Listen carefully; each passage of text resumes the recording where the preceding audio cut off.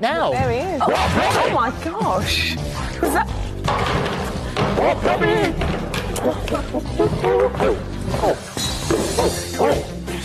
The Grade Cricketer is a Twitter stream. It's about playing cricket at the grade level. It's a tough, mean, dirty business being a grade cricketer. A lot of cricketers, that's all they know. They've done it since they're 10 and they have a deep-seated fear of change. But the grade cricket is all about being the most alpha version of yourself as possible at all costs and at all times. I don't bat or bowl. I just feel the gully, count the number of dot balls in a row, sledge 15-year-olds, make me feel better about myself. Thanks, champ. Oh, no, you called me champ.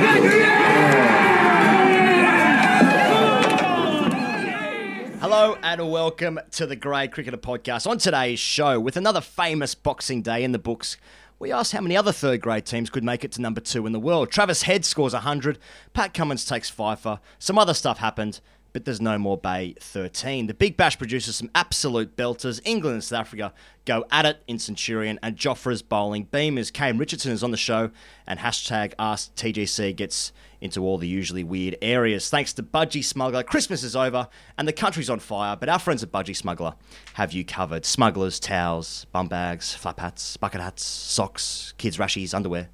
When your mum or love interest asks, "Hey, what do you want for the new year? What do you want for the new year?" You tell her to go to budgiesmuggler.com and to go nuts. Use the code CHAMP for free shipping. One website to sort out every member of your family this festive season. My name is Ian Higgins and I'm joined by Dave Edwards to my left and Sam Perry to my right. Christmas, boys. It was good Christmas. Like this time of year, cricket, Christmas, festive season. What's the place in cricket in this country during this period of time? Well, thanks, Egos. I think cricket's place is that it provides us as a society just with much-needed comfort and stability in what is a very unstructured and loose period of time in the year. I mean, it's an emotional time of the year. We're drinking a lot. We're eating a lot. Yep. We're coming towards the end of the year. The end of the decade we're actually coming towards. And we're reflecting on the highs and lows. And having the cricket there during this period of time provides us with this stability. Cricket can be relied on. And that's what the Boxing Day test is all about. If we were to lose on home soil, that would be disconcerting and scary, and it's just not meant to happen. So I think cricket's place in Australia over Christmas and New Year is just to fucking flog whoever comes here, whoever dares to come here to play us, so we can feel better as a nation and society. We live in tempestuous times, don't we, in cricket, flogging other nations. Other nations who come Cat out... of nine tails. Cat of nine tails, and we... and we'll brand them first grade or second grade status. Just for a brief moment allows us to just feel like everything is right with the world again. We can start complaining about trivial issues, like behaviour or DRS or things like that, or how to say Marnus Labuschagne's name. Yesterday, Titus O'Reilly described Boxing Day as a palate cleanser. Okay. So you don't have to talk to your family anymore. You just let the cricket wash over you. I tend to agree with Titus. Yeah. So it's safety, as it always is. Yeah, it's consistency. It's just on. It's just on in the background. This match, Boxing Day Test match, New Year's less so, but Boxing Day specifically, it's just on. And this game was on. This game was just on. Yeah. And what it's a just game like it a was. Spotify playlist, like chill. You just select it, you just put it on. You don't know what the music is, chill folk, who the bands are. Beach. Don't offend me. Don't knock me off Created my by an equilibrium. algorithm. Just let it wash over you. Dinner with friends. I want to turn on the TV at all times and see safe numbers. I want to see Australia. I want to see 400s next to Australia. Numbers you recognise. I want to see the number 4 and 2 zeros. I want to see if New Zealand are batting. I want to see, even if batsmen are in, I want to see them with 3 runs off 32 balls. Okay, well, he's bogged down. He'll get out soon. Yep. And thankfully, New Zealand recognised as well, and they let us bat first because they knew that we needed this more than they needed it. It was nice of them to do that. They're nice. Yeah. Well, we'll get into the match itself in a second, but Melbourne itself is an interesting discussion point in Australian cricket because nothing else is there to talk about. And that was probably no more apparent than when the boundary social appeared in place of the famous Bay 13 at the MCG. No more Bay 13. That doesn't exist anymore. Now the corporates have won. Money wins. Bay 13 is now boundary social. Yes. And what a fucking place that is. Oh, wonderful place. And look, this is a great example of binary conversations in Australia and the world. You must take your pick. Do you like Bay 13? Are you a person of the people? Yep. Or do you like corporatisation, privatisation, expensive tickets, just for access to then purchase your daiquiris? But what a wonderful view. It's do you like racism? Do you like where's your visa? Show us your visa. That's what people were saying as last year. they said last year Yep. against India. Yeah, or do you like a vast amount of space going to a very few amount of people? Take your pick. Yeah. It's TISM. It's yob or wanker. It's from 30 years ago. But you cannot hate both. You must choose. But Pez, Australia like the larrikinism of the Bay 13. They like the images of Merv Hughes. They celebrate Yabba at the SCG. There's literally a statue of a seat. A person could be sitting there. Yeah. Not in the small test matches against New Zealand and stuff. And now Yabba is. Now Yabba, yeah. Well, Bay 13 was a safe space, wasn't it? Mm-hmm. In what is a declining thing in society, in Western society, Western male white Australian society. Yep. The decline of the safe space. Finally. And it represented a place that white Australian men could go and be surrounded by other white Australian men and say whatever they wanted to. Free of any kind of recriminations, whatever you want to say, it's safe. Yeah. And we don't have that anymore. Now the boundary social is around. Yeah. Where the Bay 13 guys are going to go? Well, they're just going to go to another bay, aren't they, and do exactly the same thing. Yep. We saw that. So, yeah. They went to Bay 11. We went over there, yeah. They're in Bay 11 now. Okay. So it's the same thing. And they're 19 years old and creating conflict with Bay 9s, like saying fuck off Bay 9. It was really strange. So- would have paid the same amount for a ticket. Everyone could just move wherever they want to go either, but just kind of creating, contriving a tribalism between 11 and 9 now. So, exactly. I like the ingenuity of Cricket Australia introducing this new premium pricing tier. I think they need to start considering more revenue streams like that. Particularly seeing most of their major sponsorships are under threat. I mean, Alinta Energy, a huge contributor to pollution, which is obviously a very pressing topic in society at the moment. Their major gambling partner was under pressure in a Four Corners expose recently. So they're just trying to find money, CA. And I think introducing new rev streams in the form of premium pricing opportunities for crowd experiences. I'm just thinking about that Alinta Energy ad in terms of pollution. There's literally like the gag is that they're in someone's backyard and they've got like a giant light tower, which then turns into night into day, basically. And it's just like, no, it's all pollution. Anyway, this segment is brought to you by... That's what we'll have to do eventually. We'll have to turn night into day. It is disconcerting how much light there is when that floodlight comes on. It is. I find. Because it was just dark before, now everyone is lit up. I mean, that would really frighten people in distant suburbs that are in the shot. It would fuck your retinas, Anyway. for sure. Anyway. Yeah. Pez, you and I went into the Boundary Social, just to keep harping on this. Please. You and I, or three of us, have been extremely lucky to go to all the test grounds, see some cricket, see some cool stuff. That Boundary Social, this is an unpopular opinion, is fucking awesome. It is so good. I don't know if there's a better view in cricket in Australia than what that Boundary Social has. It's incredible. Yeah, so... But it's elitist, so... Yeah. Yeah, I think when it's all weighed up, I'm uneasy with it. Like when you weigh up the costs and you weigh up what's lost and you weigh up what it means. It's fucking expensive. And the direction of it, etc. Like I'm definitely keen to get rid of people saying, show us your visa. However, like walking in there, that you were on this little embankment and you saw the MCG as though you were sitting on a hill, like at a local park, except that what you were viewing was the MCG and the members in the background and stuff. You're an unintruded view, left and right. No one in your peripherals. You're not like a sardine in there. And that's why this show's now brought to you by the Boundary Social. It's not.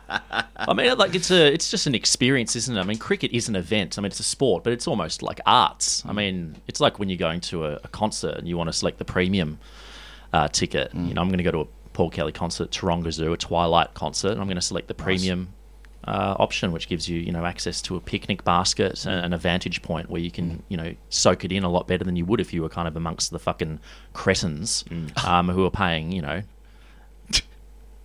Why? No, just people are cretins. they don't get premium tickets. Yeah, they are. Yeah, they are. It's a good point. They are. What about the wicket in itself? Big conversation point. Did it play well? Are we happy with it? Like no one was hurt. Do we celebrate that? Is that the standard now for the MCG? I don't know what the I mean, what the benchmark is for Melbourne. Well, I like a pitch that does a bit. I mean, I've always said that. Yes, you have. Yeah. On several episodes at least, and that's just the ones that we know privately about. as well. Other direct messages. But a good pitch is obviously one that provides a contest between bat and ball. You've all said that, according to Webster's that definition. But a couple of weeks ago, this pitch was described as dangerous. Yeah.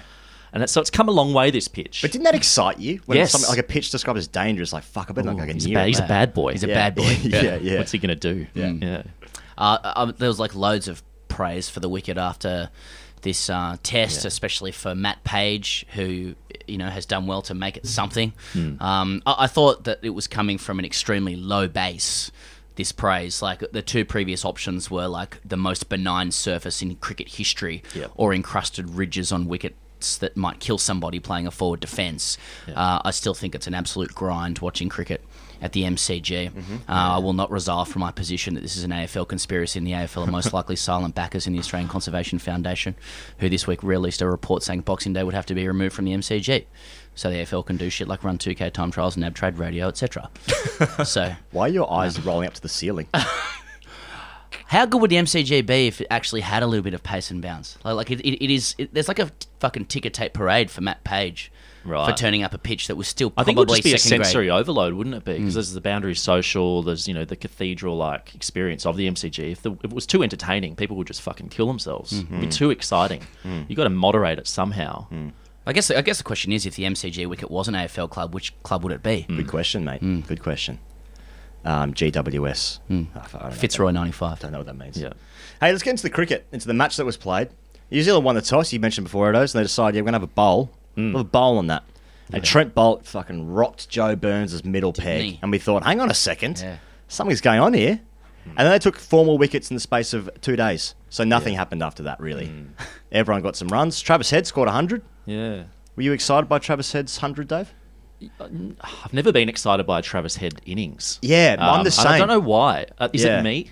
No, because I'm the same. I just like, he's averaging 43, 16 tests.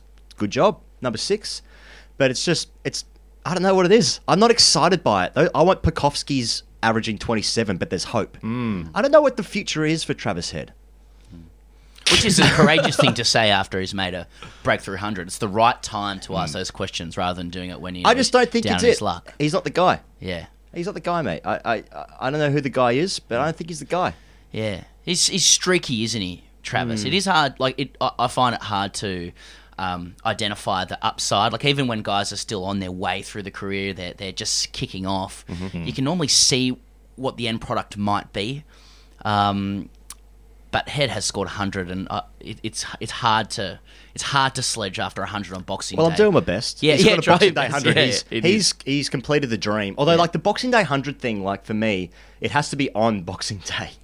Fucking close your eyes, let it wash over you. Boxing Day 100s, the Boxing Day Test match, the 100 has to be on Boxing Day. Don't give me that 27th shit. Yeah, good point. Yeah. Like it's just 27th is like when you lose track of the days. What days? I don't know. What's the date today? Christmas was 2 days ago, but you fucked up from ham. Yeah. So like, What's up from ham? can I denigrate Travis Head's Boxing Day 100 anymore? I'm trying. Yeah. No, I'm just never going to get excited about a Travis Head innings. Yeah. We'll I'm play not this gonna back change. when he needs to change. When he scores his 20th ton for Australia, we'll play it back, and we'll keep the position. Yeah, and when he's captained Australia 80 times, and he's just led Australia to a famous victory in India. I'm not sure about Travis. He's not the guy for me. I mean, his offies have come along. Well, we're talking about, we're getting rid of a batsman for the next test. Maybe we'll get rid of Travis. Well, let's get into the selection thing, because I think one of the more interesting things about this test match is like the layers of like the cunt is still there with Australia. It's still there. You can see it. And like Pez, you've spoken very eloquently about this in the past. It's just like when we start to win, it just starts to creep in. It's just there. It's still there. People keep talking like this. Is it coming through? Is it coming through? And contrast that with the end of the test match, Kane Williamson, the captain of New Zealand, went over to the supporters and kind of gave an impromptu address to them, thanking them for coming along and providing them with the inspiration they need to keep going. They're too fucking nice. And that just plays into our hands because we're just getting a little bit confident now. Do you think people would have liked Michael Clarke if he did that and say like we went to Abu Dhabi or something and he did that to the 7 Australians that were there? The atmosphere was great, guys. Really appreciate it. Yeah, the fanatics. Yeah. I like, at the start of the test, Smith was gesticulating with Nigel Long over some, an LBW, leg buys versus dead ball call. Something very, very trivial and meaningless, really, but it meant a lot to him. Yeah, they're like yelling at each other. DRS stuff as well. And Matt Wade carrying on with Tim Southey. And then there's this thing that's emerged where, like, I think one of the journos asked about... Travis Head made the comment that, like, when there was conjecture over whether he'd be selected or Swepson would be selected... Nisa would be selected. That actually what happened was Langer called Head and said, don't worry about it, you're in. And Tim Payne later confirmed that, that we were just playing silly buggers with the media. And a couple of the media got the shits with this. I don't think the public really cares that much. Like, Yeah. there's always like the teams often play games with the media and stuff like that. Mm-hmm. But on the other hand, like, why? Like, why did Australia need to do that? Like, was the non-selection of Nisa, like, was that the thing that demoralised New Zealand?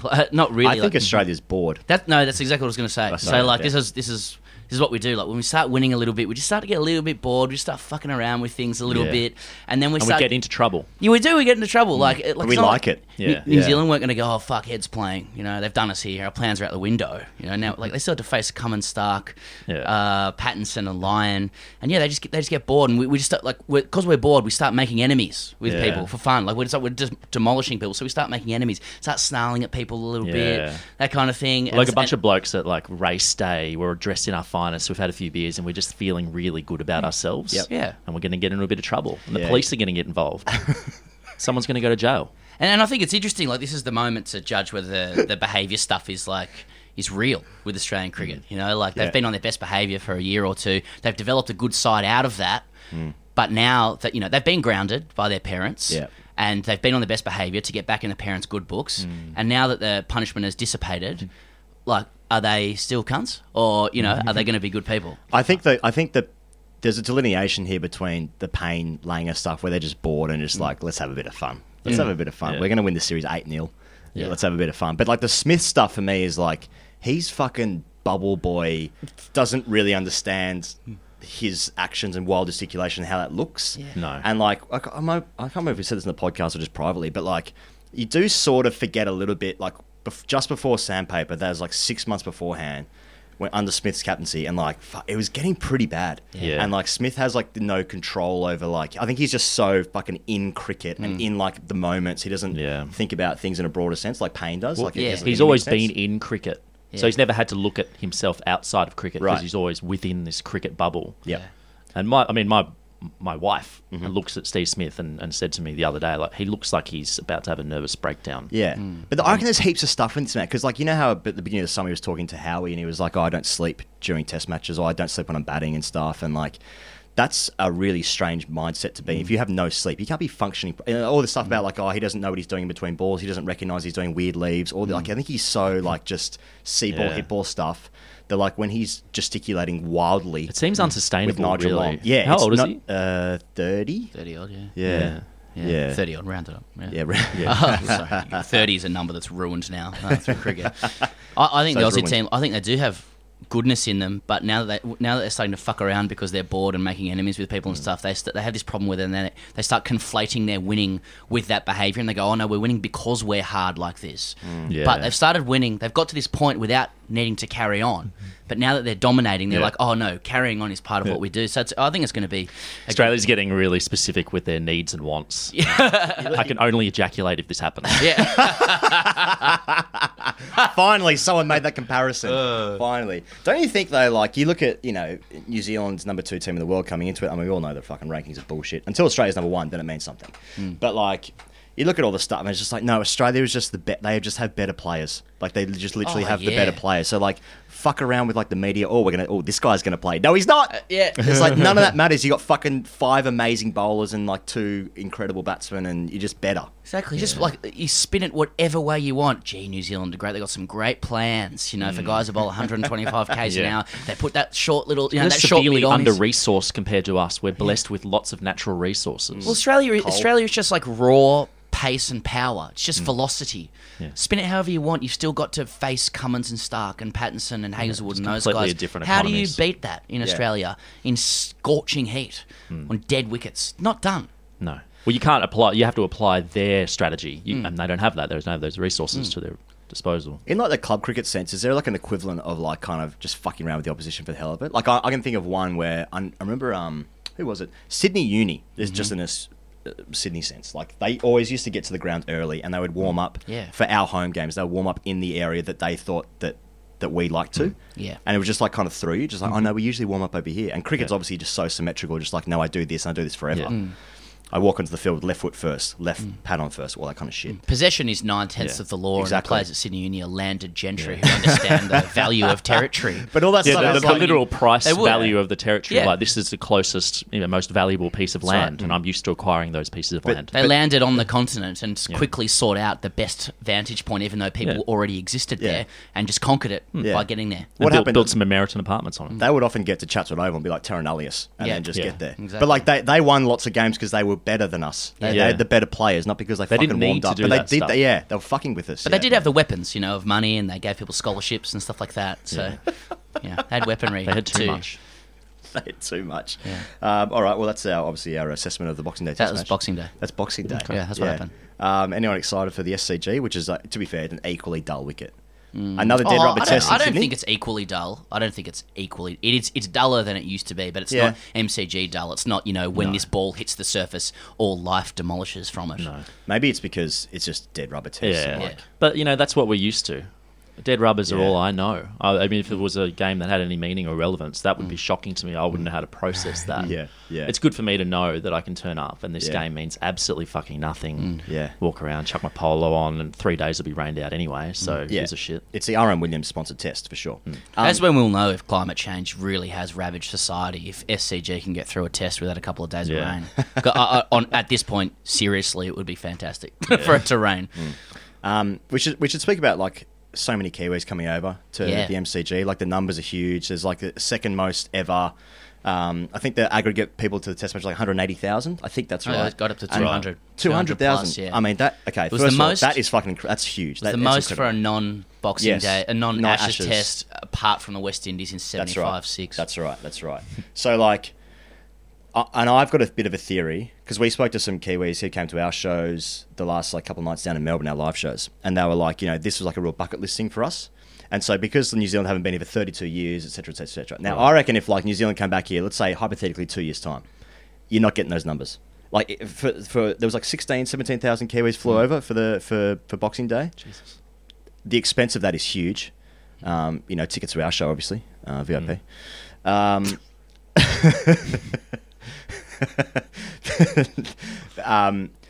just think like it's such a bucket list moment for these Kiwis that like we'll go, but 2 years time to do it again, those people ain't coming back. Yeah, maybe not, but we're never happy here, are we? Like, a lot of people came to the cricket. More people come now than they used to come, but we always think what came before. Isn't there just more was people? Great. It's more people. It's an immigration policy thing. Is that what you're saying? Each year should Population always growth. have more people than the previous year, shouldn't it? Well, that's a good point. Like, Melbourne population. is set to overtake Sydney for population, and I think 10 to 15 years ago it was half Sydney's population. So by extension, there should be more people going to the games. Cool. We solved that with demography. Hope it rains in Sydney. Hey, Big Bash is still going on. Hey. It's like a super commercial radio. So the game I want to talk about the most is the Sydney Derby. I don't know if you guys saw the game. You watched the game. It was on Just during our the live game. show. Yeah, I caught the highlights. Yeah. That game was fucking wild and exciting and good. Yeah. Super over. Yeah, super over. Who was it? But does that... Okay, I'll ask you the question. Does that excite you? Does that excite you that it was a game, Sydney Derby, under lights, Christmas time, super over? Or was it just kind of like, but then they played the next day and something else happened? You could hear the din of the crowd through that. Like, even watching the highlights, because we couldn't watch it live because we were, busy. But Busy. It was a bit busy. But you watch the highlights and you could hear like how excited the crowd were, just even in between balls and stuff like that. And went down to the final ball of the super over, and the Sixers emerged by one run. Yeah. So it's Is that about the as close perfect as it gets. T20 game? It's a perfect game. It's the perfect game. The perfect Bit of a game. derby It's the perfect as well. game. Although, like, kind of in contrast to that, there was a good tweet from friend of the show, Tom Morris, who like saw a picture of Alex Carey at Marvel with BMX Entertainment in the background, and he wrote something to the effect of like delisted footy player in gold cap playing cricket on a footy ground with BMX Entertainment. So that's also BBL. There was another game with Strikers and Stars. Came down to the last ball. Peter Siddle, who we'll touch on in a second, was coming. He was buying, was it 6 to win off the last ball, and Zampa came in? Yeah. There's something like, okay, Adam Zampa is clearly professional, wants to win every game he's coming in, but like our interactions with Zampa is just like, that's funny. Yeah. Because I'm just thinking about like dumb stuff he said, on podcasts and that kind of stuff. He can hit a big ball, Zampa. Yeah, he can hit He clean. can hit a ball. Yeah. He was offended when I said he should bat number 11. Yeah. Probably rightfully fair so. enough, That probably says more about me than him. Hey, South Denigrating Africa. his livelihood. Yeah, exactly. South Africa and England are playing a game. Well, they were playing a game at Centurion. South Africa won the game, Pez, overnight. That's right, by about 100 odd runs. Yeah. The exact scores in front of me. One of those ones where England were chasing 376 to win. They started that chase at 120 for one. Rory Burns was on 77 overnight coming into the final day. And it's just like, we were speaking about this off air, just about like how many massive run chases look on. It's just like, they're none for 300, chasing 301. Never win. History suggests, of like the 150 years of Test cricket or whatever, history suggests They always start you well. ain't chasing over 300, yeah. And people are like, this could be a real world record here. Yeah. And then they lose 8 for 13. Yeah. And everyone goes home disappointed. And it's good. Like, English Twitter is good for that kind of stuff as well. There's a lot of like memes going around, going, "Oh, go on, Ben, give us a Stokesy." I'm a half Northerner. Nice. From Headingley. Yeah. Half give us a Stokesy, and then you wake up in the morning, South Africa time, and then there's just stats about how England's number 9, 10, 11 make no runs ever, and they should never have got their hopes up in any way. But I think they stuffed it up in their first innings, didn't they? It got rolled for 180. Yeah. So. Yeah. And then Jofra Archer bowled 2 beamers. Yeah, I just so- couldn't like the bloke more. No one got hurt, but Yeah. So there was a controversial moment where he bowled a second beamer that was above the waist that was like ruled not to be a beamer. And then South Africa were not pleased with it. Faf du Plessis was blowing up. Mark Boucher, the new coach, was just like, that's ridiculous. You've got to go. Philander chipped in as well, saying like umpires got to stand their ground, get him off. Didn't happen. There was actually footage of footage of Paul Collingwood facing Jofra Archer in the nets. Do you know what the context of that was? Yeah, it was like this is a week or two back, and I think Archer just wanted to roll the arm over in the nets, and he didn't have anyone to bowl to. And Paul Collingwood sort of would be in his 40s now, and he's an England coach. He just asked Collingwood, "Can you have a bat?" And Collingwood said he thought about it and said, "Yeah, okay, go on." And then somebody filmed it. And Was it it the like, ECB social media team filming I'm it? not sure. I can't remember. It was. It was highly set up. Yeah. And I was just watching it from behind, and anytime you watch like a fully fledged test quick from behind in the nets, it's extremely frightening. And like Collingwood, he's done quite well. Like it was a bit, how you're going outside off stump, and the feet were very jittery, and it was he probably got him out a few times. But then again, you just think that's a very good effort to be able to face Jofra Archer at full pace in the nets. And he also had a singlet on, and his arms looked amazing. So Incredible whatever. levers. World-class levers. World-class. Up there with Rabada for best in the game for mine. Really? Talking about Collingwood or Archer? So just back to the beamer, I just kind of like in the context of that, anyone who's listening out there who's seen that footage, it's fucking quick. And like Paul Collingwood has scored test match double hundreds. Good player. Good little player. Good little player. Good little player. And you're thinking like, I know he's in his 40s and stuff, but like Jesus Christ, if he's like backing away slightly, you're just like, yeah, it's pretty quick. So like when Archer's coming in, he's like bowling balls that go above the waist. That must be like, did you ever like lose the ball if it didn't bounce on the pitch? Yeah. If it's like hell a yeah. full Beamers are toss, fucking scary. full hell toss yeah. that's just above your like knee roll is frightening. Exactly, because yeah. you lose it for that split second. Or if Yeah. someone bowls a really good slower ball or a very slow Yeah. one that loops up, and you go, "Oh God, it's at my head," and then you completely Because Archer was trying to bowl humiliated. this like knuckleball, but like just the thing of that, because the whole thing about Archer is he kind of like ambles in. It was a bit like understand like Michael Holding had like more of a fluid run up, but then when he got to the crease, it was like real acceleration. And Archer's got this sort of like bit like Rabada as well, got like sort of fast twitch muscle fibers, explosive, that kind of Yeah. thing. And so like if the ball is not landing in like the 45 centimeter radius on the pitch, I'm fucked. Imagine if like What I'm saying is Mitchell I reckon Johnson he'd get me bowled- out. Mitchell Johnson would have been the most frightening to face the beamer from. The 'cause left you just armer, lost like kind of the like ball at anyway the, when he was coming. at the fucking left elbow. Ugh. Yeah. All right. Well, Peter Siddle retired. End of a fine career. 67 tests, 221 test wickets. Any like first thing that comes to mind when you think Peter Siddle? Well, extremely white teeth, obviously. New teeth. Yeah. Banana I think stuff? the thing I like about Siddle is there's this temptation to describe him as like a guy who got everything out of himself, which like kind of dog whistles that there might have been a lack of talent, but I just don't think that's true with him. He's an extremely skillful bowler. He's got a really good record for Australia. He's gone 4 away Ashes tours. He was like serviced very, very well in that last series.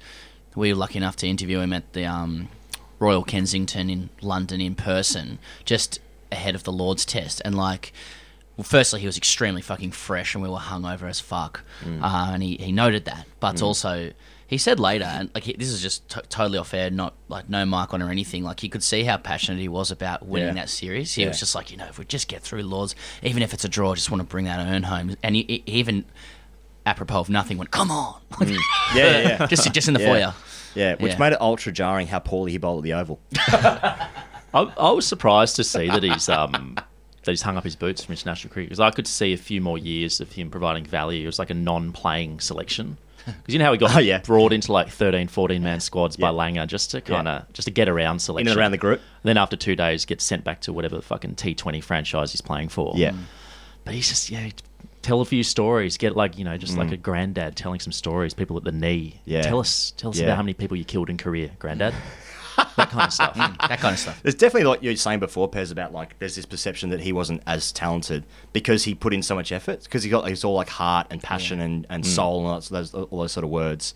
But actually, he all was the words you use when you're trying to kind of gently disrespect someone's actual natural talent. He was just literally a guy who could bowl 150s in the early part of his career, high 140s. Yeah. Like he was just good. And evidently, he was like reasonably loose early on in his career. Changed his ways and just became this like endurance Lionheart, who then became super skillful and, went a big way to helping Australia bring home the Ashes, which is something teams couldn't do for the last 20 years. And then, everyone seems to like him as well. He was very nice to us, so, what a career. I think one of the best things was Ponting saying he's the first picked in my side, and I don't think Ponting says stuff like that lightly. So, yeah, well done. Shout out to our close personal friend, Peter Siddle. Beers soon. Who couldn't join us. He apologised. Said, who dis? Yeah. Hey, Kane Richardson on the show. After that, hashtag AskTGC. Who the fuck is third umpire? Hey, lads, it's time for another KO mini debate. KO Minis let you stream every catch, every six and every wicket from an entire match or day's play in less than half an hour. It's the quickest way to watch all the best bits when it suits you. Today's topic: was the Boxing Day test a success? Sam Perry. Yes. Discuss. Okay, look. Or debate. All right. If you listen to the Victorian media or read it, and I do at all times, and costs, this was a glowing victory for the MCG, fighting back to show true greatness, bouncing back off the canvas as only a sporting capital of not just Australia but the world can. After weeks of conjecture following a decade of wickets sanctioned by the ICC and a Shield game with a wicket that repeatedly injured the two greatest chests in Australian cricket, Marsh and Stoinis, the wicket rose like a phoenix, he goes, and wasn't absolutely diabolically boring or dangerous. And because of this, Mr. Speaker, because it wasn't the worst wicket in the world or a dangerous wicket with encrusted ridges, we can only hail the Boxing Day test a marvellous success and a true reflection of the sporting and cultural superiority of Victoria. Okay. Sure, you need to bowl at a velocity of 140 kilometres an hour to give the keeper any chance of taking the ball above knee height. Yeah. And sure, the ball moved through the air and off the wicket for 1 hour on day one. Yeah. But the point is that the ball did not bounce twice through to the wicketkeeper on the first over of day one. Yep. So, by extension, it was a wonderful occasion. Also, there was a very good crowd and New Zealanders were entertaining. There should be a ticker tape parade for Matt Page. Pretty tough to come back from that, I would have thought. Case more made. Dave Edwards. Debate. Yeah, well, I guess now I have to take the opposite view. Not necessarily. Well, that's true. Well, then it wouldn't be a debate. It would just be a sycophantic, convenient convention Three centre. blokes having a chat about a Furious pitch. agreement. Furious agreement. And I was nodding furious furiously agreements. while you were speaking, but I'll take the opposite view. I don't think it was a success, and obviously, look, these days things must either be the best ever or the worst ever. That's right. There's no in-between ground. No, I agree where with the we can premise. fall. Yeah. But I think that's where the pitch fell. And What, in between ground? in between amazing and shit. Okay. And it needs to be the best ever to be successul. Exactly. Yeah. There were lots of successful things that they could take away. CEO could take away that it was a well-attended test. If they use raw crowd figures as a metric, which they do. I mean, I think it was the second highest attended Boxing Day test for a non-Ashes series. I think so. Or some shit. If you look at the Australian point of view, we won the game. We smashed them. There wasn't any huge diplomatic relations issues between Australia and New Zealand, although we did kick an All Blacks star out of the venue for Geordie sculling a Barrett. beer. But I think Good it was little like it was a 3-star pitch. And no one gives anything 3 stars. You don't go on Uber and give someone 3 stars for a ride. You don't go on this podcast on iTunes and give it the Great Cricketer Podcast 3 stars. It's either 5 stars or it's fucking 1 star. The incessant laughing.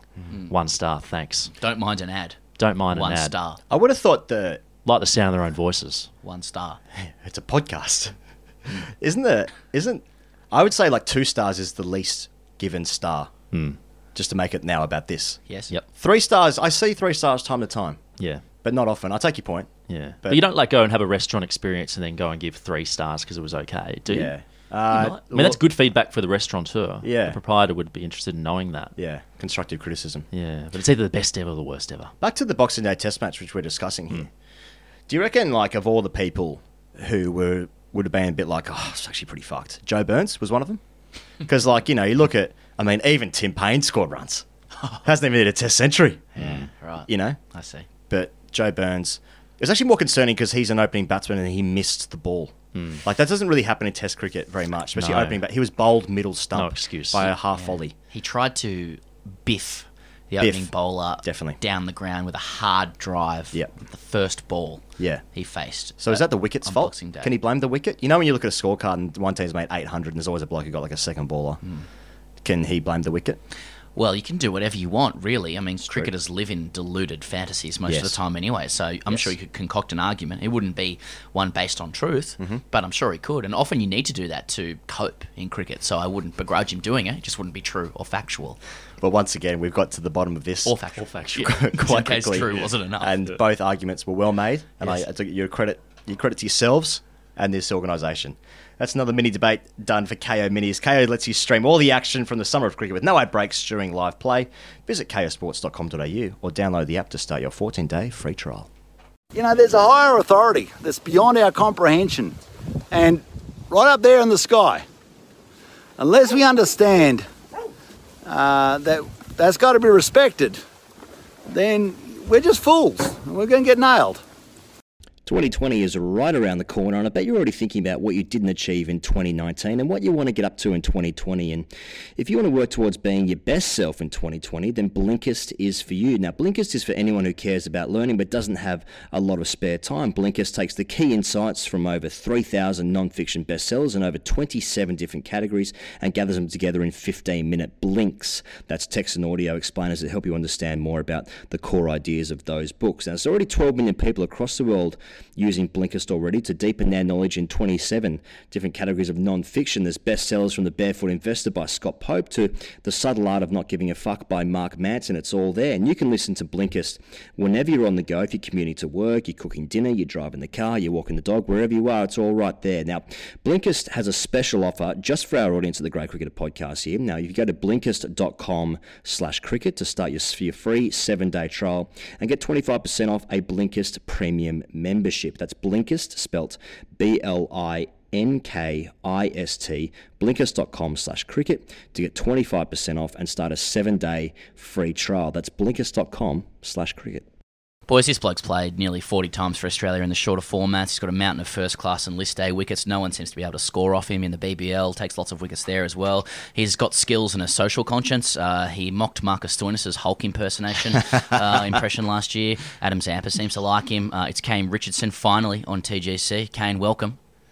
Thanks for having me, guys. I assume it's a rig-based selection. Confident? Have you read that off a sheet? No. Kane, you're not from New South Wales or Victoria, and you played in all the junior Australia 19 stuff. You must, A, have been pretty good, and B, not played much grade cricket. What does grade cricket mean to you? Grade cricket is a stepping stone to something better, I think. It's basically just turn up, do your time. It's almost like going to jail. You just got to serve your time there and then get out and start a new chapter in your life. So just rehabilitation. As you can tell, pretty much. As you can tell, I'm a huge fan, and I played one day of club cricket this year, and I spent 96 overs in the field and didn't take a wicket. So. What happens when you go back to grade cricket after playing professional cricket? Is that like going back to jail? You kind of know your way around, know some of the inmates from when you used to be there. Trading cigarettes, Pretty much. Know which days have the best lunches and all that kind of thing. So, but yeah, hopefully I don't get back there anytime soon. Do you enjoy, like, are you one of those guys who likes to go back and play as a bat? Sort of number 3 or 4? Yeah. Yeah, when I was younger I did, because I actually enjoyed playing cricket. But, yeah, no, look, the more I just get sledged, and expectation is that I actually perform.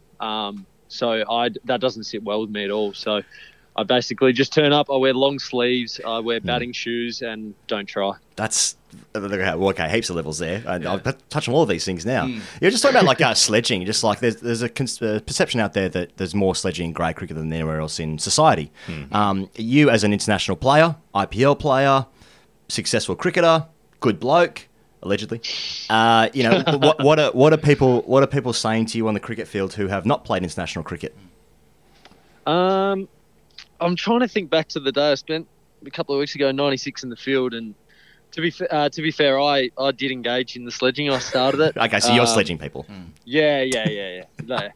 And as an alpha male in that environment, I felt, I think the opposition was 1 for 250, and I thought, you know what, the time has come. I need to do something about this. Now's the time to sledge. Yeah, you're on top. And the best thing to do was not bowl well and take wickets, just to get chirpy. So it didn't work out. They ended up making 420, and as I said, I took none first, so didn't work. But you just got to try.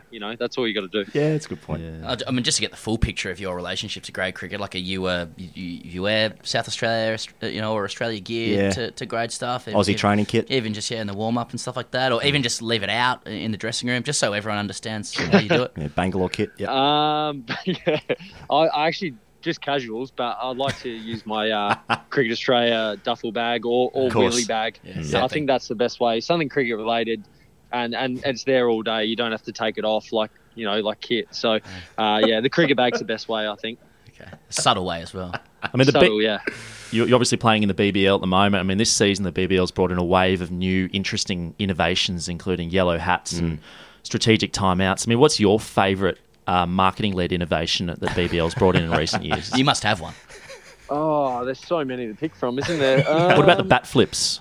Yeah. Oh, well, that's not new, is it? That's in year 2. So, yeah. You know what? Even the uniforms, yeah. How original are they? They're brilliant. I mean, whoever thought of those obviously spent a lot of time thinking, developing their designs. So, I, especially last night, the bright red versus bright blue, and then the clash uniform, because you can't tell who's batting. Yeah, no, I was thinking that. Because they got they kind of got away with it in the Test matches. For 200 years. Yeah. But the away kits is good. I actually like some of the away kits. That's just a personal reflection. But they seem brighter. Yeah. Got any spare gloves? Kane, I mean, you're obviously pretty successful in the short form. And what's the secret for you to bowling so well? That's a serious question. I'll take it however you like. That's a good question, because I don't know the answer. A lot of it is luck, to be honest. You put in a bit of time researching opposition, but and there's a whole lot of analytics and analysis that go into it, and we've got some guys from CricViz that come in and say to do certain things, but most of the time it's pure luck, and on the day some things work, and then you try the next day and it doesn't. So I haven't got an answer for you. I think I'm just extremely lucky. How do the CricViz guys, so do they come in kind of like with a PowerPoint or Excel spreadsheet presentation and run you through the data? Like, how do they come in? Do they sit you down one-on-one, or do they make a big presentation? No. Yeah, I think they do to certain individuals, and I'm definitely not one of those. But I think I was speaking to Michael Klinger about it, and he said he met them for the first time and they were in street clothes, and he knew from the minute he saw them that they were the cricket analysts. He knew just by looking at them. There they are. They're my guys. So I think they just throw information overload at Maxi, and he can do what he wants with it. But as I said, it's not really my strong suit. That's for sure.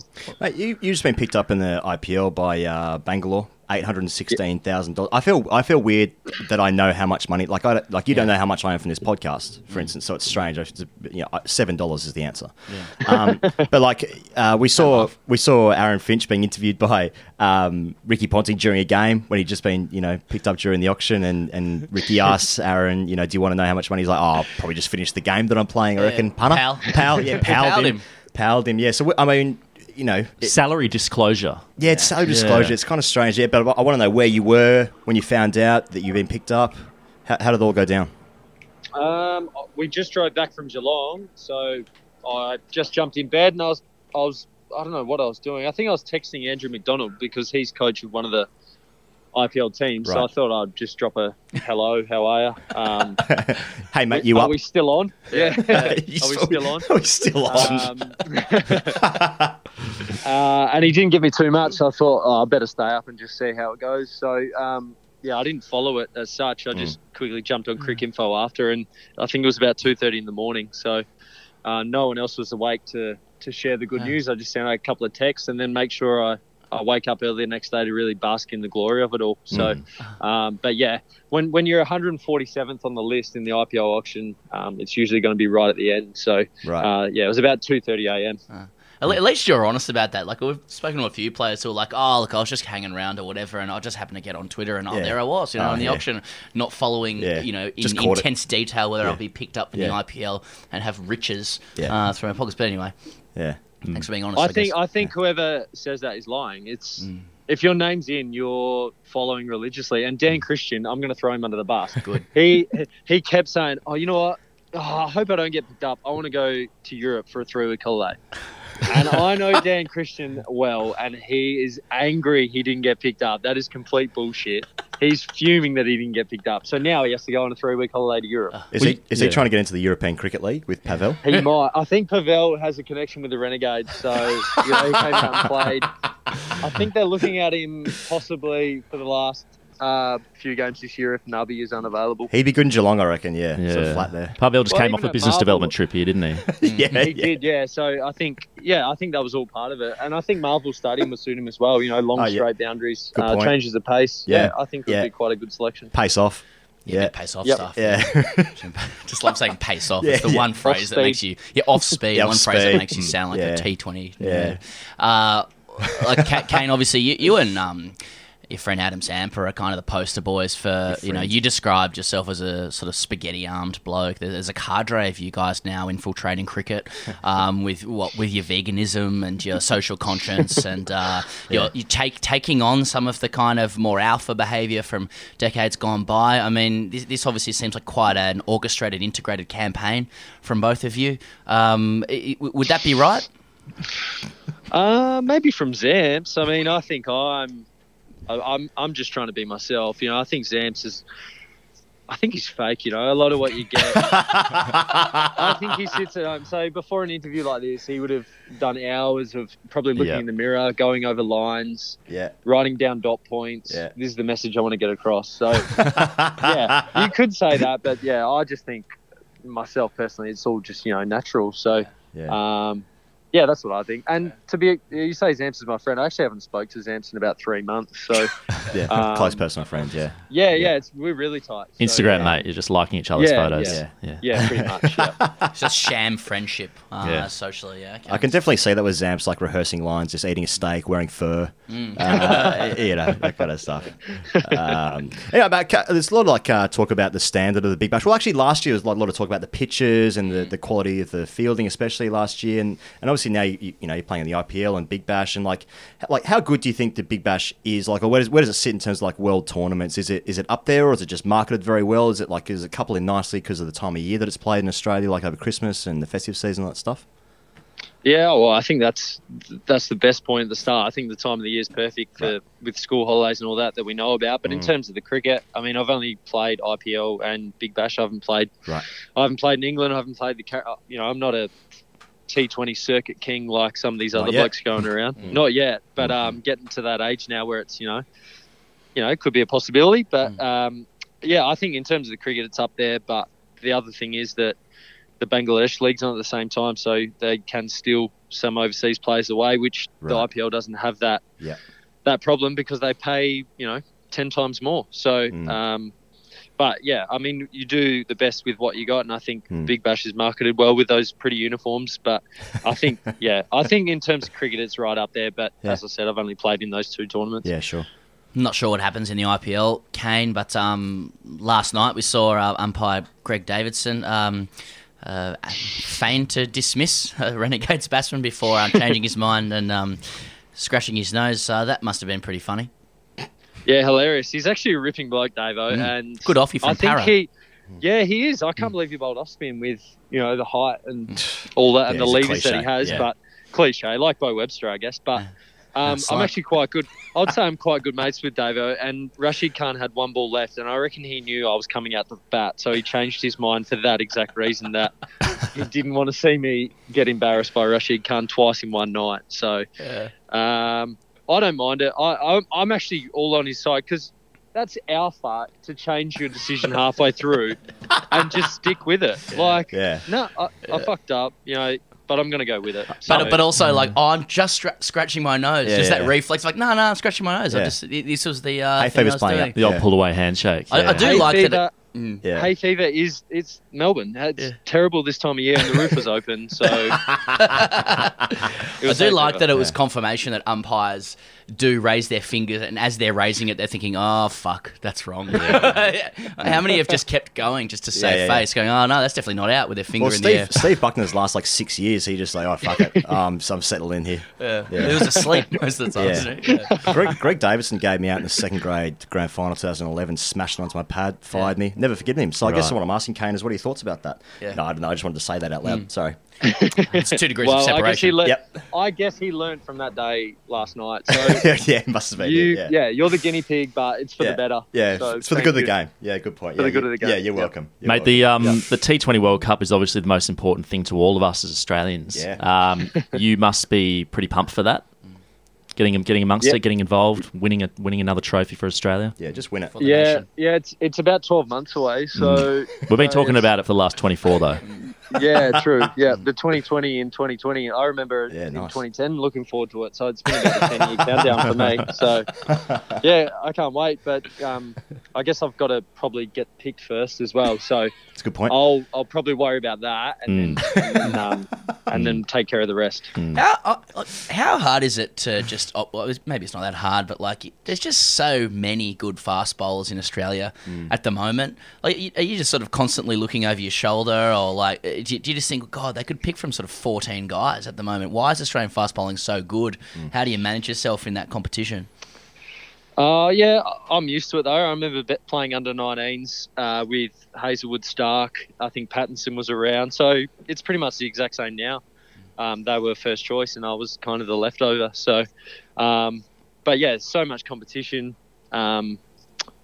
in all forms. I think there's guys putting their hands up in white ball stuff now as well. But then there's guys who are injured, so there's always going to be opportunities with those first choice guys playing so much cricket and being all three format bowlers. So, it's always nice to get picked on a tour to India or something like that when it comes up because they need a rest or whatever it is. But it's just about being ready when an opportunity actually comes. You're probably being a bit humble in relation to T20 stuff there, because I know around Australia most people think of our quicks that it is Stark, Hazelwood, Pattinson, Cummins, all that kind of stuff. But the T20 stuff, it's a little bit more competitive than that, I think. Do you think Australia, that the public and even the administrators, the selectors, have the literacy to understand that it's not all about pace on, then if you bowl against the best players in the T20 World Cup, they're not going to be too worried about pace, even in Australia, right?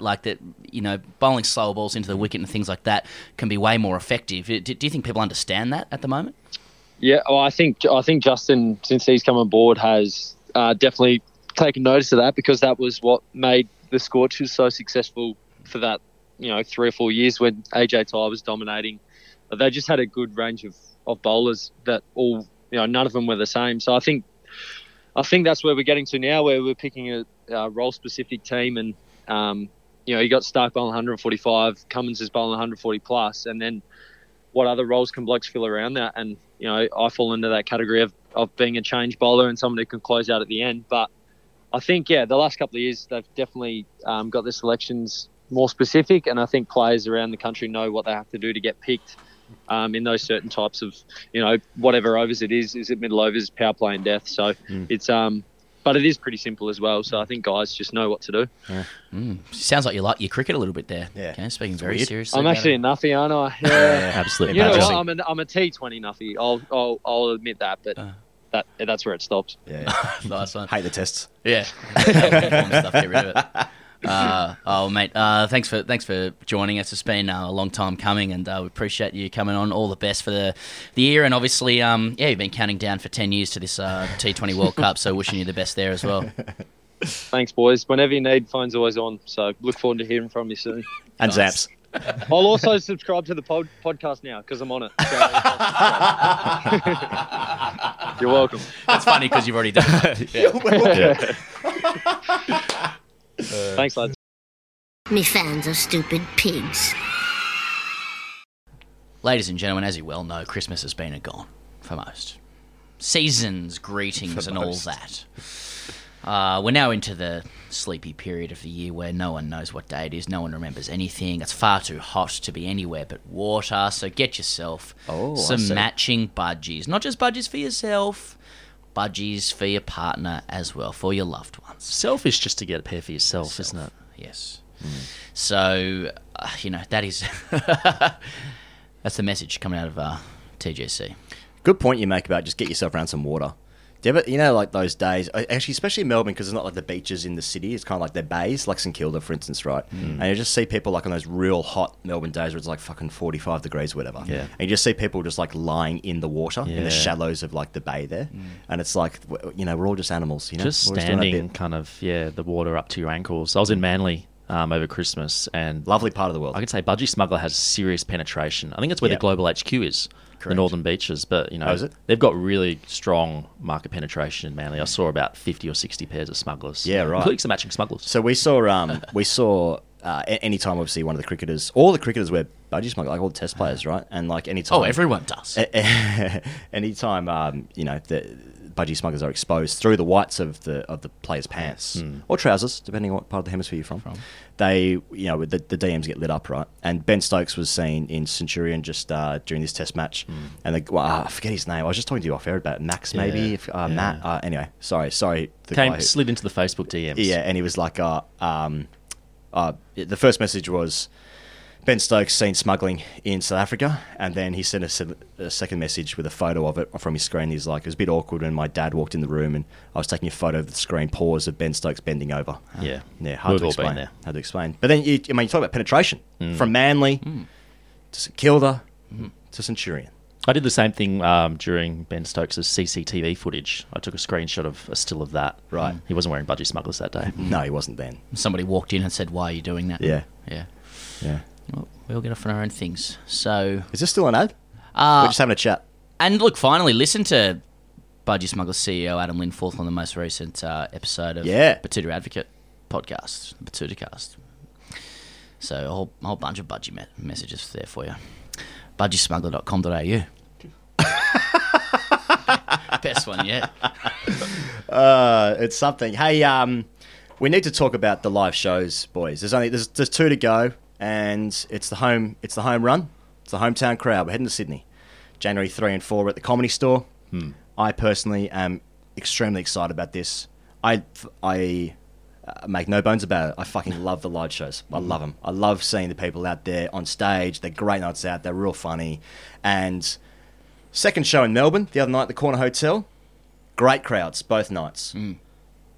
But the second night, one of the great moments. Who wants to take on what happened? Anyone explain? Hard to explain. Well, look, from my vantage point, I think I was saying something or other at the time, and it was during the Ask TGC section. So I was on the ground, walking around with a mic, taking questions from the audience. Yep. And I think you were saying something, Pez, and then a bloke, probably would have been mid-50s. Yeah, I reckon mid-50s. Yeah. I'm pretty confident he was a Kiwi from the accent. Right. He just stood up and started shouting at the stage. Yeah. But like, what was he saying? The room was divided into two, like all the seats. There was a centre aisle. Yes. He could not have been more central. And I was saying something out of the corner of my eye. I just saw this figure approaching the stage. It was still a fair way away, but he was not walking with any kind of urgency or anything. He was just walking at his own pace, very relaxed and I casual. thought he had a bomb. I saw him, the way he was walking, I was like, this bloke's got a bomb. Wow. Hell of a target. Yeah. And then again, quite understandable. But, he was yelling quite loudly with beer in hand and clearly very intoxicated about how fast Jeff Thompson was. Yeah, which was not a conversation we touched on. We were at not any talking point about that because it's fucking 2019. Yeah, we weren't talking about it. Yeah. What about Tomo? We talked about it a little bit in Adelaide with Sean Tate for obvious reasons. But that was in Adelaide. Yeah, that was in Adelaide. Many weeks ago. Yes. So he might have just been a delayed reaction from there. But and then and it was one of those ones that was like, oh, we can't kick him out. Security was kind of hovering and like looking towards us, like, do you want to do anything here? Well, no, we're going to use this for content. Yeah. It was a great opportunity for us to kind of poke a bit of fun, and the audience was up for it. Yeah. And normally there's a bit of back and forth, and that's all good, and it kind of the we like bit that. Naturally finishes. We like the back and forth. Yeah, it's but fun. he just kept going. It was funny till it wasn't. Yeah, but he was sort of stopped, and he just ended up standing in the centre aisle. We took a few more questions, then he just piped up again. Well, also he took his shirt off. That's and he right. waved it over his head and he sculled his beer. That said, me. It was fucking weird. He was chanting Yeah. me, which I thought was like either like a deep insight into all of our psyches, or something really meta. Either way, I really liked it. It's real boomer mentality. I thought, It's that's all about we're ever me. really doing, isn't it? Yeah. Anyway, it was a great night. It was a little taste of what these nights are like. I think a lot of people are coming for the first time this year. And so if you come before, you sort of know what the deal is. But yeah, come along, have the greatest night of your life like that guy did, even if he doesn't remember a single thing. So it's great stuff. Anyway, so the Comedy Store, January 3 and 4, that's days 1 and 2 of the test. That's Friday and a Saturday night. They're going to be so awesome. There's a few tickets left for the first show on January 3. There's more tickets available for the show on Saturday. Both these shows are going to sell out. So I would recommend getting in quick or fuck off. Too much? No. Yeah, it's all good. It's all good. Sledge your fans. That's what the live show's like. Sledge your fans. Me fans are stupid pigs. Definitely putting that in now. All right. Hashtag AskCGC. Is there anything else to say? Oh, Richard Chikwe is our guest in Sydney, which is going to be awesome. Incidentally, yeah. By the way, one of the all-time most iconic, Sydney cricketers of all time. Tom Otten says, "Hey guys, absolutely loving the podcast at the moment. You're pumping out some bangers. The term champ is really catching on at the moment, so I'd like you to discuss my current champing situation. I play seconds, and our team is progressing nicely before the Xmas break, having won 9 from 9, including 2 forfeits because the opposition captain said, we don't feel like getting belted around today. Which is fair enough. Our captain is a 21-year-old superstar, opens the batting and scores tons for fun. Local bookies have him at $1.10 to ton up each Saturday. However, when we are bowling, and the opposition is starting to build a nice partnership, 15 from 10 overs, our skip will bowl himself, champing the older and more experienced bowlers in the squad, myself included. How can us more experienced bowlers conquer and regain supremacy through champing from a second-grade Marnus Labuschagne? Scoring more runs is not an option, as I'm averaging 8 over the last 3 seasons, and fresh off a first baller from a team we beat by 270 runs. Also, as a side note, I got return sledge from a batsman 3 weeks ago. It was brutally delicious, and I think we should see more of it. Cheers." From Tom. Something doesn't add up here to me from Tom. How can the captain be a 21-year-old superstar who local bookies say is $1.10 to ton up each Saturday, and this guy plays fucking second grade? Yeah, how good is first grade? No promising young talent is given the captaincy of second grade if it's a fait accompli that they'll play once. No, it's just fucking small pond, big fish kind of stuff. Like, this is like, he's obviously like, say, I'll just play twos. I've seen this before. Why? Because they want to fucking dominate they just want to feel good. But he's only 21. Doesn't he want more? Every Saturday they win 9 from 9, and teams he's just are like, forfeiting. I'm not playing ones. I mean, what's the deal there? The other thing Tom says that makes me think psychologically about this is he's like, how do I champ this guy back who's champing us all the time? And he's talking about a meta champing. It's not like someone saying it to you. He's like, he champs us by doing this, he champs us by taking this off, having a bowl. Then the last thing he says was, I got return sledge from a batsman 3 weeks ago. It was brutally delicious, and we should see more of it. This guy likes being champed. Maybe you like it, Tom. Yeah. Maybe the captain knows you like it. Yeah. Maybe everything's in harmony. You won 9 from 9, you get champed. That's what you like. It gets you off. Fairly obvious the captain's not a good bloke, right? That seems obvious to me. He's 21. He's fucking smashing second grade. Runs for fun. Teams are forfeiting. Play once. No, I wouldn't have thought Older, so. disgruntled bowlers are wanting to be given the ball, and he's not letting them. But at the same time, I've changed my mind then? on this, because then the captain, like the 21-year-old kid, he's just enjoying his Saturdays, because like, cricket is fun when you're doing well. Like, how good is scoring runs if you're a batsman? Taking wickets as a bowler, it's the best thing. Rep cricket underage scenario where the coach captains you from the sidelines, right, and directs the bowling and the fielding. Yeah, That could work for this team. That could work. I think they need a kind of off-field leadership. Do you reckon first grade haven't won a game in 3 seasons, but they've stacked the fuck out of second grade? They're just we're going to win flag after flag. That's a Melbourne thing, isn't it? Yeah, Calling things flags. Yeah, flags in bags, they say. Right. Okay. Not me. It's just like a Sydney what thing. we've heard. All right. Well, we haven't answered anything there. Cool. Thanks, Tom. Nicholas Fuster. G'day, boys.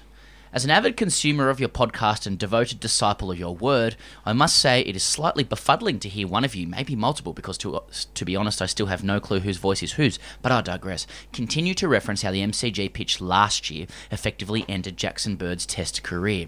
Now, I agree that the Gallipoli-esque sacrifice that Jackson Bird made for the baggy green, and therefore the nation, because I attained my national pride from a hat at the MCG against England, was nothing short of heroic, almost Jesus-like, that his career died so that Peter Siddles wouldn't have to. But I must remind you that this happened 2 years ago. As we all remember, there was in fact no Boxing Day Test last year, as no cricket was played during the 15 or so months between the Cape Town tomfoolery and the Ashes. Cricket can only exist when the Aussies win at home, and the Sri Lanka series doesn't count because Curtis Patterson scored a ton, and I don't like that his mates call him Spoonie.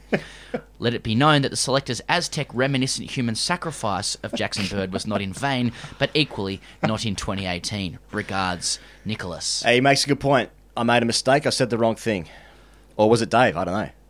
Our voices get We all sound the same. This bloke's he's confused. He's had about 3 cracks at an analogy here. He's called it a Gallipoli-esque sacrifice. He's made reference to the Aztecs. Yeah. He's also brought Jesus in as well. All the same analogy about sacrificial acts. Yeah. Mate, fucking pick one. You happy with that? Is it too many early metaphors. 20th century war strategy, or is it fucking 15th century or whenever the Aztecs were around, human sacrifice? Or was it Jesus era sacrifice? Yeah. We never use tortured analogies or metaphors. But when we do, Yeah. and we do, we usually just go for it really hard on one, and then we'll do another one, and it's usually business related. Well, Nicholas is right, and I apologise profusely because I said the wrong thing, and I should be punished accordingly. But who said it? But who said it? Wasn't Pez. I think I Your did. voice I is- think I did say that. No, I said it. I think I may have also said I said it first. Okay. What I don't like about this, because I think it's quite comprehensive sledging, is that he offers the reason why we said it afterwards, which means he's taken away our opportunity to say something funny. Yeah. Like, well, last year didn't count. That's why we said a year, so he took it away. So it's actually quite manipulative, Nicholas. I'd go and see someone. But it was funny. But thanks for the question. Thanks anyway. No, thanks as always. I read it in the last. Thanks as always. What did Dave love? Who was it? Who was it? I'm more of a mid-range voice, a bit tinny. Lewis Balcom for the final Ask TGC. Dear Ask TGC, I'm a 23-year-old battler writing to you in dire need of help or a self-esteem boost. I don't know. I recently met... That's all his words. The way you read that. I don't know. That's all his words. Yeah. I recently met a lovely young lady whom I've gone on a few dates with over the past month. One of the best things about her is that she is an elite sportswoman playing at the top of her field. Being in Melbourne, I'm sure you could guess the sport. Last Saturday, we ventured back to her house for the long-awaited chop. After spending the night and her then dropping me home, I sent a text to ensure she sees that I'm in this for more than the chop, wanting to spark a relationship from what we've built with a simple, "Last night was great, looking forward to seeing you again. How was the rest of your day?" To which I've got no reply in 6 days. I could only imagine the locker room chat going on about me and my slightly low-rising penis. Slow rise. Slow rise like bakery. Low rising. It's a low riser. Yeah. He wants you to be clear that he said slow rising. It does get there in the end. Yeah. After years of being a grade cricketer, I've sat in locker rooms yahooing about chop stories, and I've shared some myself. Yeah. In brackets, one, literally fucking one. Should I be saddened that I'm now one of these chop conquests, or happy to have been in the presence and embrace of an elite woman? Sorry, human. Human woman. I'll get there. He asks, should I mend my broken heart by shadow batting? I thought she was the one. Got any gloves? Lewis, don't have any gloves for you because I collect all the gloves that I asked for, and I have no gloves. Like a bluebird. You're just hoarding gloves in your apartment. Yeah. Yeah, exactly, yeah. Gloves and protein powder. I think this is a real learning moment for Lewis because, like, we've all been in dressing rooms. We know what it's like. But yeah, he's right to say, like, you know, lots of chop stories go round, but then when the shoe's on the other foot, you actually realise, what conversations need to be had. Well, it's a timely reminder, isn't it? Yeah, if a little you're thinking about sharing a lightly fictionalised or heavily fictionalised chop story. Think about what it would be like if it happened to you. See, I reckon, like with Lewis as well, like with this, with the girl that he went on a date with, like the level of celebrity, I presume it's an AFL player. Is that, have I ripped in the lines there? Got to be. The level of celebrity is like, it's intoxicating, and like he would want to tell his friends that he, but then also it's like, oh, you seen her again? So it's like he feels a little bit embarrassed by that, because it's like, oh, she didn't call you back. She fucking, stitch up. Yeah. Not good enough, mate. Because that's how men talk about it as well. So it's the plot of Notting Hill. Lewis, mate, it's one of those ones. Mate, if she liked you, she's going to text you back. That's what happens. Same as like when guys, if you no one's as busy as someone who's not interested in you. You should never have sex with anyone who plays team sport, any form of sport in a team environment. You should only have sex with people who play individual sports. So like what tennis. about? Yeah, okay. What if they're in the Davis Cup? Or like in the ATP Tour circuit. Yeah. Like what about change rooms. athletics or the swim team? Okay, maybe the swim team. I don't know. I don't fucking know anything. Still just reeling from the description of slightly slow rising penis. Yeah. And him putting his name on it. Full name, yeah. No, that was good. And I think he should mend his broken heart by shadow batting. Yeah. Yeah. That's the way I get over stuff as well. Real dark stuff. Hey, thanks to everyone for writing the questions. Hey, that's the last show for the year. Okay. 2019. Decade. Yeah. What about people who say that the end of the decade is 2020? See you next decade, mate. Yeah, it's grim chat, isn't it? No one's going to answer for me. People are, whatever. Hey, thanks as ever for the people who listen to this show. Yeah. Especially this time of year. Weird time of year. You're still downloading, still listening to this. If we see you around the ground, especially in Sydney in the coming week, come and say hello. Come to the show.